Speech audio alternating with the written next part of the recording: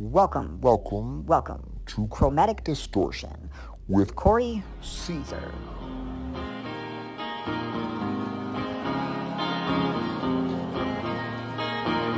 Don't you know they're talking about a revolution? It sounds like a whisper. Poor people gonna rise up and get their share. Poor people gonna rise up and take what's theirs. Don't you know you better run.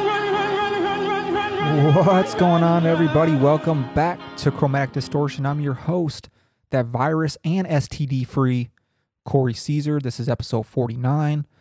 Just getting back in the saddle. If you listen to the last episode, I kind of touched on the whole essential workers thing. And I asked, what does that even mean? And I argue, and I'll argue all day, that in this economy, in the world economy, in America's economy, we're all essential. We all have our part in this economy, even more than you realize. And I brought up a little, an article called iPencil. But I just gave like a real short description of it as an idea, but I really want to hit this idea home because it's real important. And also, I find it kind of ironic because I think people need to get out of the house in general. Because Friday we had some information come out in regards to my state, which is Indiana. And I would assume this is happening kind of around the country, not just in Indiana. I don't think this is like an isolated, pun intended, situation here. But during Governor Eric Holcomb, Friday's press briefing, he brought out Family and Social Service Administrator Secretary Dr. Jennifer Sullivan, and she revealed what she called, quote unquote, alarming numbers around mental health and addiction in the state. Now, Sullivan said that Indiana's 211 hotline, that's a hotline where you can call for if you have some, if you're feeling suicidal or you just need to talk to someone, you feel depressed, whatnot. And she said they went from 1,000 calls a day regarding mental health, including suicidal thoughts, to 25,000 calls a day, guys. That's 25 times more than normal a day. And calls to Indiana's addiction hotline went from an average of 20 a week to 20 a day. Think about that. So people are struggling mentally, guys. It's not just about a virus. I keep trying to. It's real important to understand that there's more going on here, and this is going to be. It's going to be real. It's going to be real scary for our country if this continues for any more longer extended of a time. And just going along with that, we've seen an uptick in of 55% of liquor sales nationwide. Now I get it. People are home. They want to drink a little bit more. But what you're doing is you're putting some. Let's be real about it. Kids got bad situations at home. Sometimes their parent's an asshole.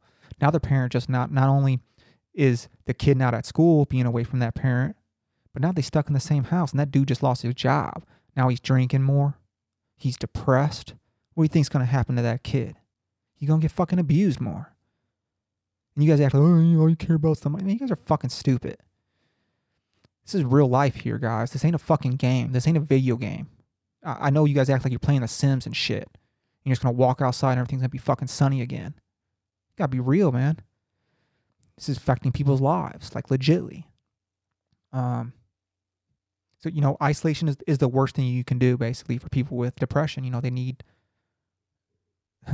need to be isolated. They need to be talking to people. So my point is just reach out to your friends. Reach out to your family member, talk to your grandma, talk to your mom, call your dad, text your brother. I don't do a whole lot of that. I'm not going to lie. I'm not a real... this hasn't been bad for me because I like isolation. I'm a pretty... I like my solitude. I thrive in my solitude, if you will. I enjoy being by myself. So this really doesn't... this is every day for me. But I know there's a lot of people out there that are struggling. But, and you mix that depression now with 10 million. That's the numbers that came out. I don't know I think I said that I think they were out already last episode. I could be wrong. I don't know, but 10 million people already laid off, guys. That's just the start of it. Guys, people have families and bills to pay. This is the point of the essential too. And you're telling them they can't work. Why? Why can't they work? You're telling them because they're not essential. Think about that. That connotation on that word is negative, right? You know, so it's like, why are we telling people they're not essential? So the way they're not essential to the world, they don't mean nothing, right? And it's like I said, essential to whom? That income is essential to that family. You know, they want to eat. They want to drive their car. They want to go somewhere. They need to put their kid in school. They also got to pay taxes for all this other bullshit you guys want, right? How are they going to pay taxes if they ain't working? Now, that person also has a mortgage due.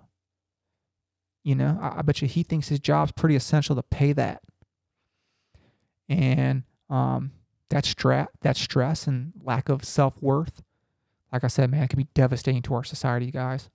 Not only economically, but for mental health of our country. Now, listen, because it's important again to say this, because I know people are probably screaming at their shit already. But you want people to die?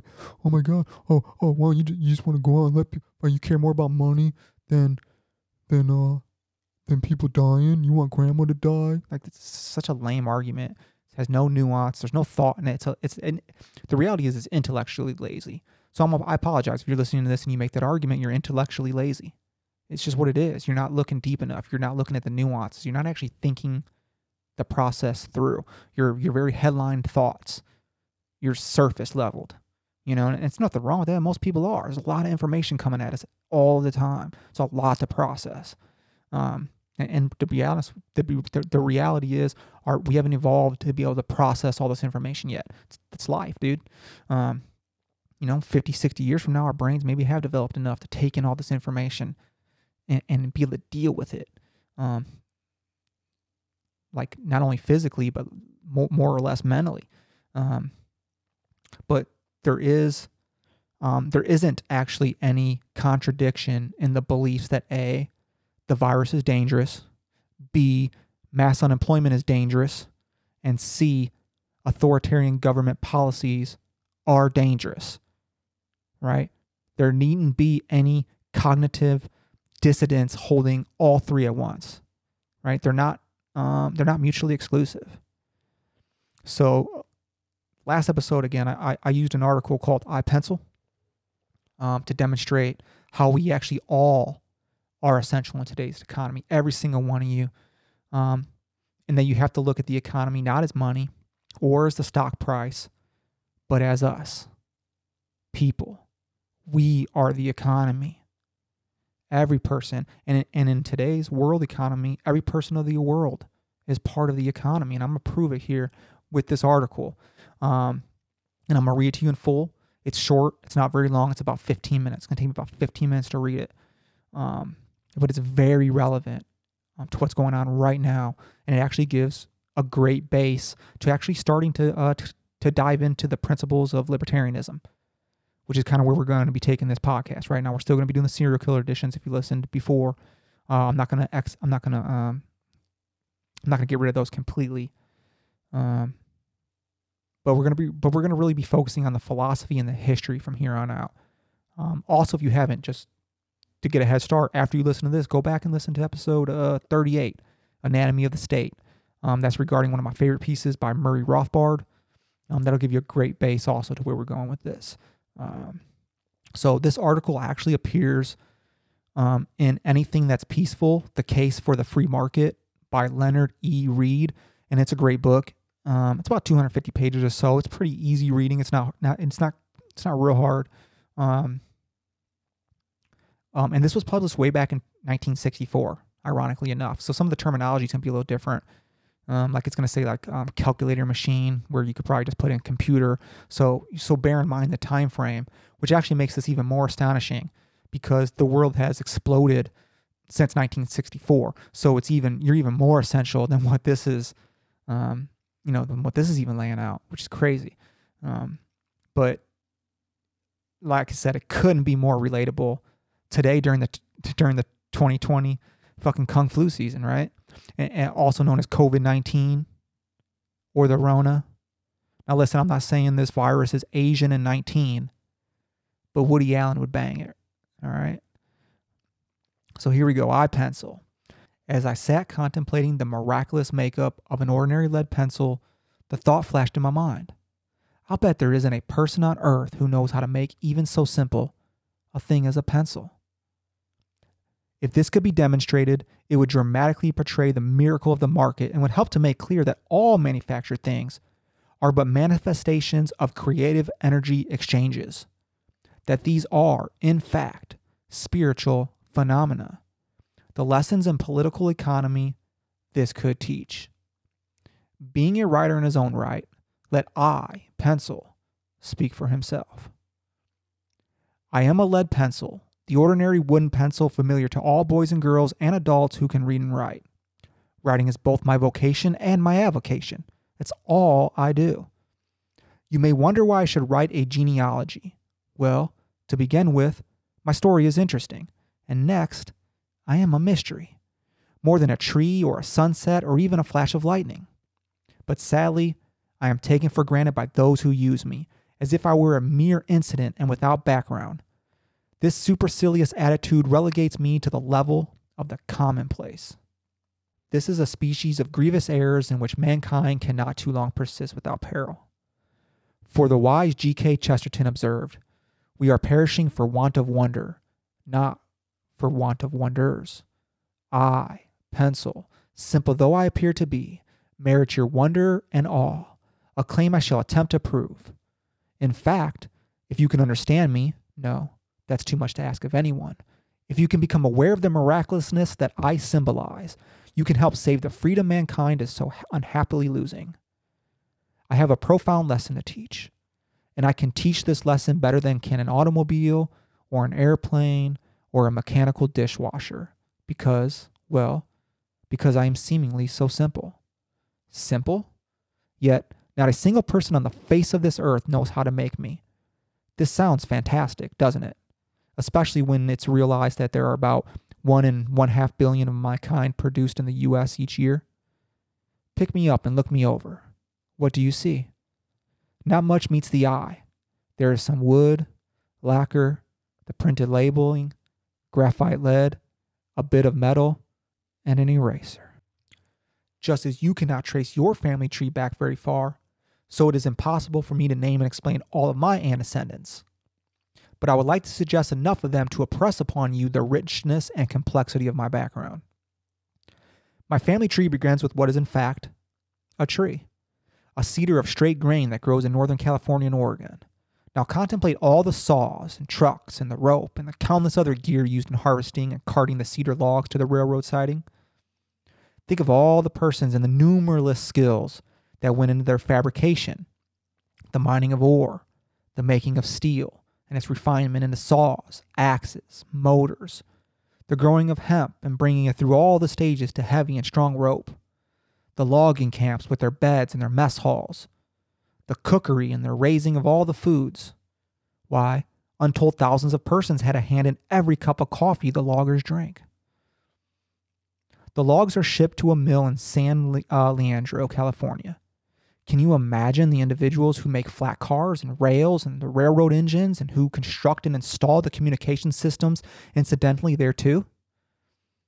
These legions are among my antecedents. Consider the millwork in San Leandro. The cedar logs are cut into small, pencil-like slats less than 1/4 of an inch in thickness. These are kiln-dried and then tinted for the same reason women put rouge on their faces. People prefer that I look pretty, not a pallid white. The slats are waxed and kiln-dried again. How many skills went into making of the tint and the kilns, into supplying the heat, the light, and the power, the belts, motors, and all the other things a mill requires? Sweepers in the mill among my ancestors? Yes.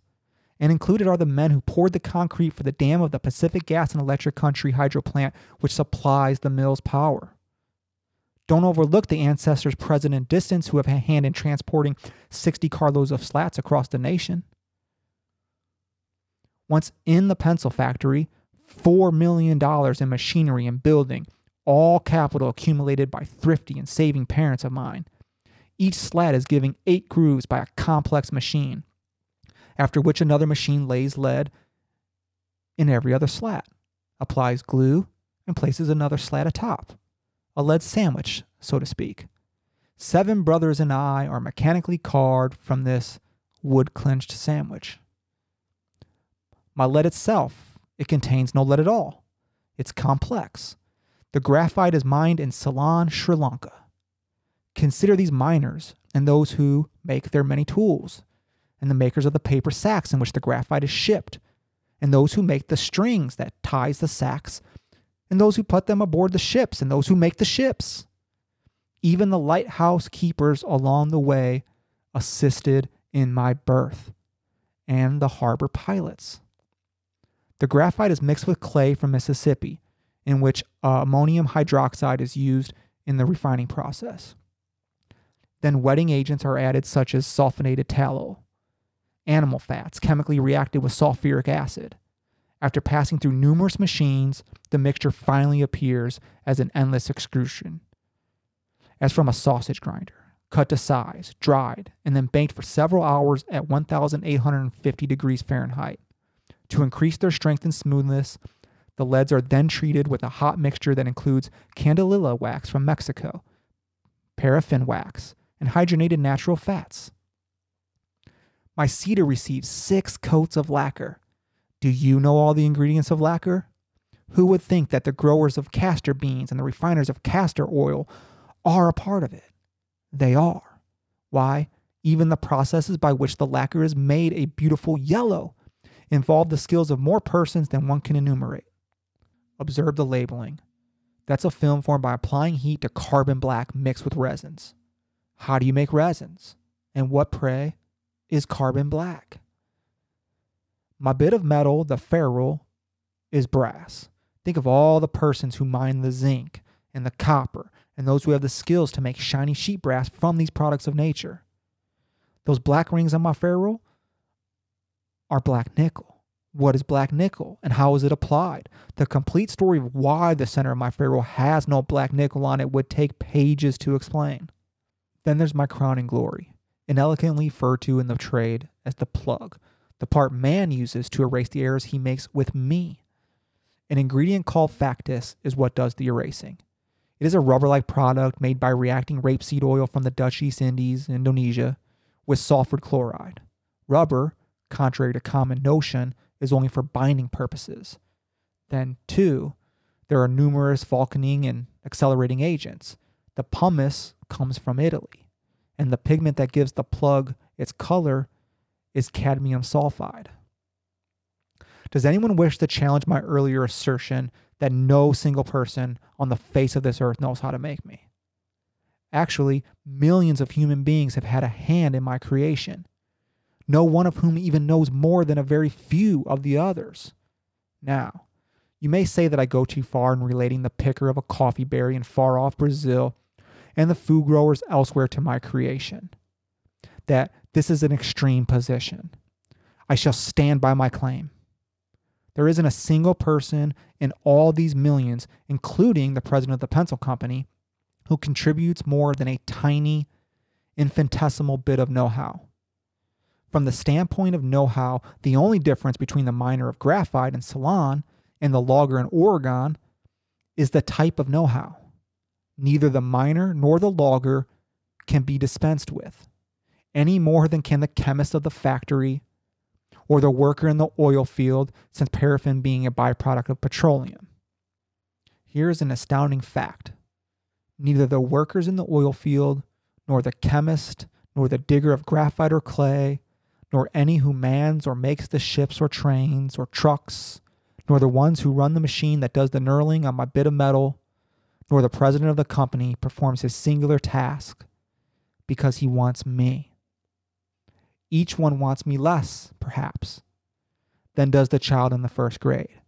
Indeed, there are some among this vast multitude who never saw a pencil, nor would they know how to use one. Their motivation is other than me. Perhaps it is something like this. Each of these millions sees that he can thus exchange his tiny know-how for the goods and services he needs or wants. I may or may not be among these items. Let me just repeat that part. Perhaps it is something like this. Each of these millions sees that he can thus exchange his tiny know-how for the goods and services he wants or needs. I, pencil, may or may not be among these items. There is a fact still more astounding: the absence of a mastermind, of anyone dictating or forcibly directing these countless actions which bring me into being. No trace of such a person can be found. Instead, we find the invisible hand at work. This is the mystery to which I earlier referred. It has been said that only God can make a tree. Why do we agree with this? Isn't it because we realize that we ourselves cannot make one? Indeed. Can we even describe a tree? We cannot, except in superficial terms. We can say, for instance, that a certain molecular configuration manifests itself as a tree. But what mind is there among men that could even record, let alone direct, the constant changes in molecules that transpire in the lifespan of a tree? Such a feat is utterly unthinkable. I, pencil, am a complex combination of miracles: a tree, zinc, copper, graphite, and so on. But to these miracles which manifest themselves in nature, an even more extraordinary miracle has been added: the configuration of creative human energies. Millions of tiny know-hows configuring naturally and spontaneously in response to human necessity and desire, and in the absence of any human masterminding. Since only God can make a tree, I insist that only God could make me. Man can no more direct these millions of know-hows to bring me into being than he can put molecules together to create a tree. The above is what I meant when writing. If you can become aware of the miraculousness that I symbolize, you can help save the freedom mankind is so unhappily losing. For if one is aware that these know-hows will naturally, yes, automatically arrange themselves into creative and productive patterns in response to human necessities and demand, that is, in the absence of governmental or any other coercive masterminding, then one will possess an absolutely essential ingredient for freedom: a faith in free people. Freedom is impossible without this faith. Once government had a monopoly of the creative activity as such, for instance, as the delivery of the mails, most individuals will believe that the mails cannot be effectively delivered by a man acting freely. And here's the reason. Each one acknowledges that he himself doesn't know how to do all the things incident to mail delivery. He also recognizes that no other individual could do it. These assumptions are correct. No individual possesses enough know-how to perform a nation's mail delivery any more than any individual possesses enough know-how to make a pencil. Now, in the absence of faith in free people, in the unawareness that millions of tiny know-hows could naturally and miraculously form and cooperate to satisfy this necessity, the individual cannot help but reach the erroneous conclusion that mail can be delivered only by governmental masterminding. If I, pencil, were the only item that could offer testimony on what men and women can accomplish when free to try, then those with little faith would have a fair case. However, there is testimony galore. It's all about us, on every hand. Mail delivery is exceedingly simple when compared, for instance, to making of an automobile, or a calculating machine, or a grain combine, or a milling machine, or to tens of thousands of other things. Delivery? Why, in this area where men have been left free to try, they deliver the human voice around the world in less than 1 second. They deliver an event visually in motion to any person's home when it is happening. They deliver 150 passengers from Seattle to Baltimore in less than 4 hours. They deliver gas from Texas to one's range or furnace in New York at unbelievably low rates and without subsidy. They deliver each 4 pounds of oil from the Persian Gulf to our eastern seaboard halfway around the world for less money than the government charges for delivering a 1-ounce letter across the street. The lessons I have to teach is this: leave all creative energies uninhibited. Merely organize society to act in harmony with this lesson. Let society's legal apparatus remove all obstacles the best it can. Permit these creative know-hows freely to flow. Have faith that free men and women will respond to the invisible hand. This faith will be confirmed. I, pencil, seemingly simple though I am, offer the miracle of my creation as testimony that this is a practical faith. As practical as the sun, the rain, a cedar tree, the good earth. Again, this article appears in Anything That's Peaceful, The Case for the Free Market, 1964. All right, that's it. I hope everyone. I hope this had opened a bridge, I guess, to the idea that we are the economy. Or I just really wanted to drive home that you are essential, man. That whatever you were doing at your job, you don't even realize how much shit that may have helped create and given other people jobs, that we're all intertwined and connected together. So when you start ripping these chains apart, it's going to fuck a lot of small businesses. It's going to fuck a lot of small people. And it's going to give all those supply chains to the big corporations. And they're going to be the only ones that are going to be able to succeed in this because they're getting all the money and they're the only ones being allowed to stay open right now. Think about that. It's fucking crazy. But we are all essential. We are all sharing this earth and its resources together. And human harmony, guys, it's natural and it is amazing. Okay. Now like I said, we've broken these natural supply chains in the name of essential, and they may never return. And to me, that's way more scary than a virus. I'm going to be trying to come out with something every 3 to 4 days, guys. And that may just be like a little 10 to 15 minute episode even. I don't really know. But I really want to start getting these out. I really want to start getting into the philosophy. I want to start getting into this history. I want to talk about the Rona and the voodoo data coming out. I want to talk about China. Definitely want to talk about China. And then even looking forward a little bit, we got that election coming up. And what the fuck's going to happen with that? I mean, Joe Biden can't string 2 fucking sentences together. Shit's going to be wild, guys. And so there's going to be a lot of crazy shit to discuss. And I kind of want to discuss it from a non-right and non-left ideology. Because like I said, we're going to be in for a wild ride. And I think libertarians are going to have some really interesting things to say as this world is crumbling around us. And it's going to be, I'm not going to lie, there's going to be a lot of we told you so, we've been telling you so, and maybe it's time to really listen to the message. Wow, what an interesting time to be alive. So stay tuned for that content coming up, guys. Tell your friends, share the episode, speak the truth, promote liberty, buck the establishment, and don't kiss your mother. Catch you on the flip side. You have just witnessed the lyrical stylistics of chromatic distortion.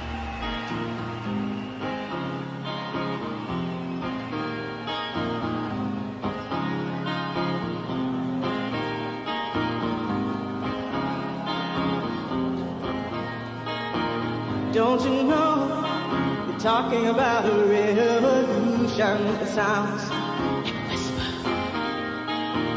Don't you know, you're talking about a revolution. It sounds like a whisper. While they're standing in the welfare lines, crying at the doorsteps of those armies of salvation, wasting time in the unemployment lines, sitting around waiting for a promotion. Don't you know, they're talking about a revolution. It sounds like a whisper. Poor people gonna rise up and get their share. Poor people gonna rise up and take what's theirs. Don't you know you better run, run, run, run, run, run, run, run, run, run, run, run. Oh, I said you better run, run, run, run, run, run, run, run, run, run, run, run. 'Cause finally the tables are starting to turn. Talking about a revolution. Yes, finally the tables are starting to turn. Talking about a revolution, oh no. Talking about a revolution, oh, while they're standing in the welfare lines, crying at the doorsteps of those armies of salvation, wasting time in the unemployment lines, sitting around waiting for a promotion. Don't you know they're talking about a revolution? It sounds like a whisper. And finally the tables are starting to turn. Talking about a revolution. Yes, finally the tables are starting to turn. Talking about a revolution, oh no. Talking about a revolution, oh no. Talking about a revolution, oh.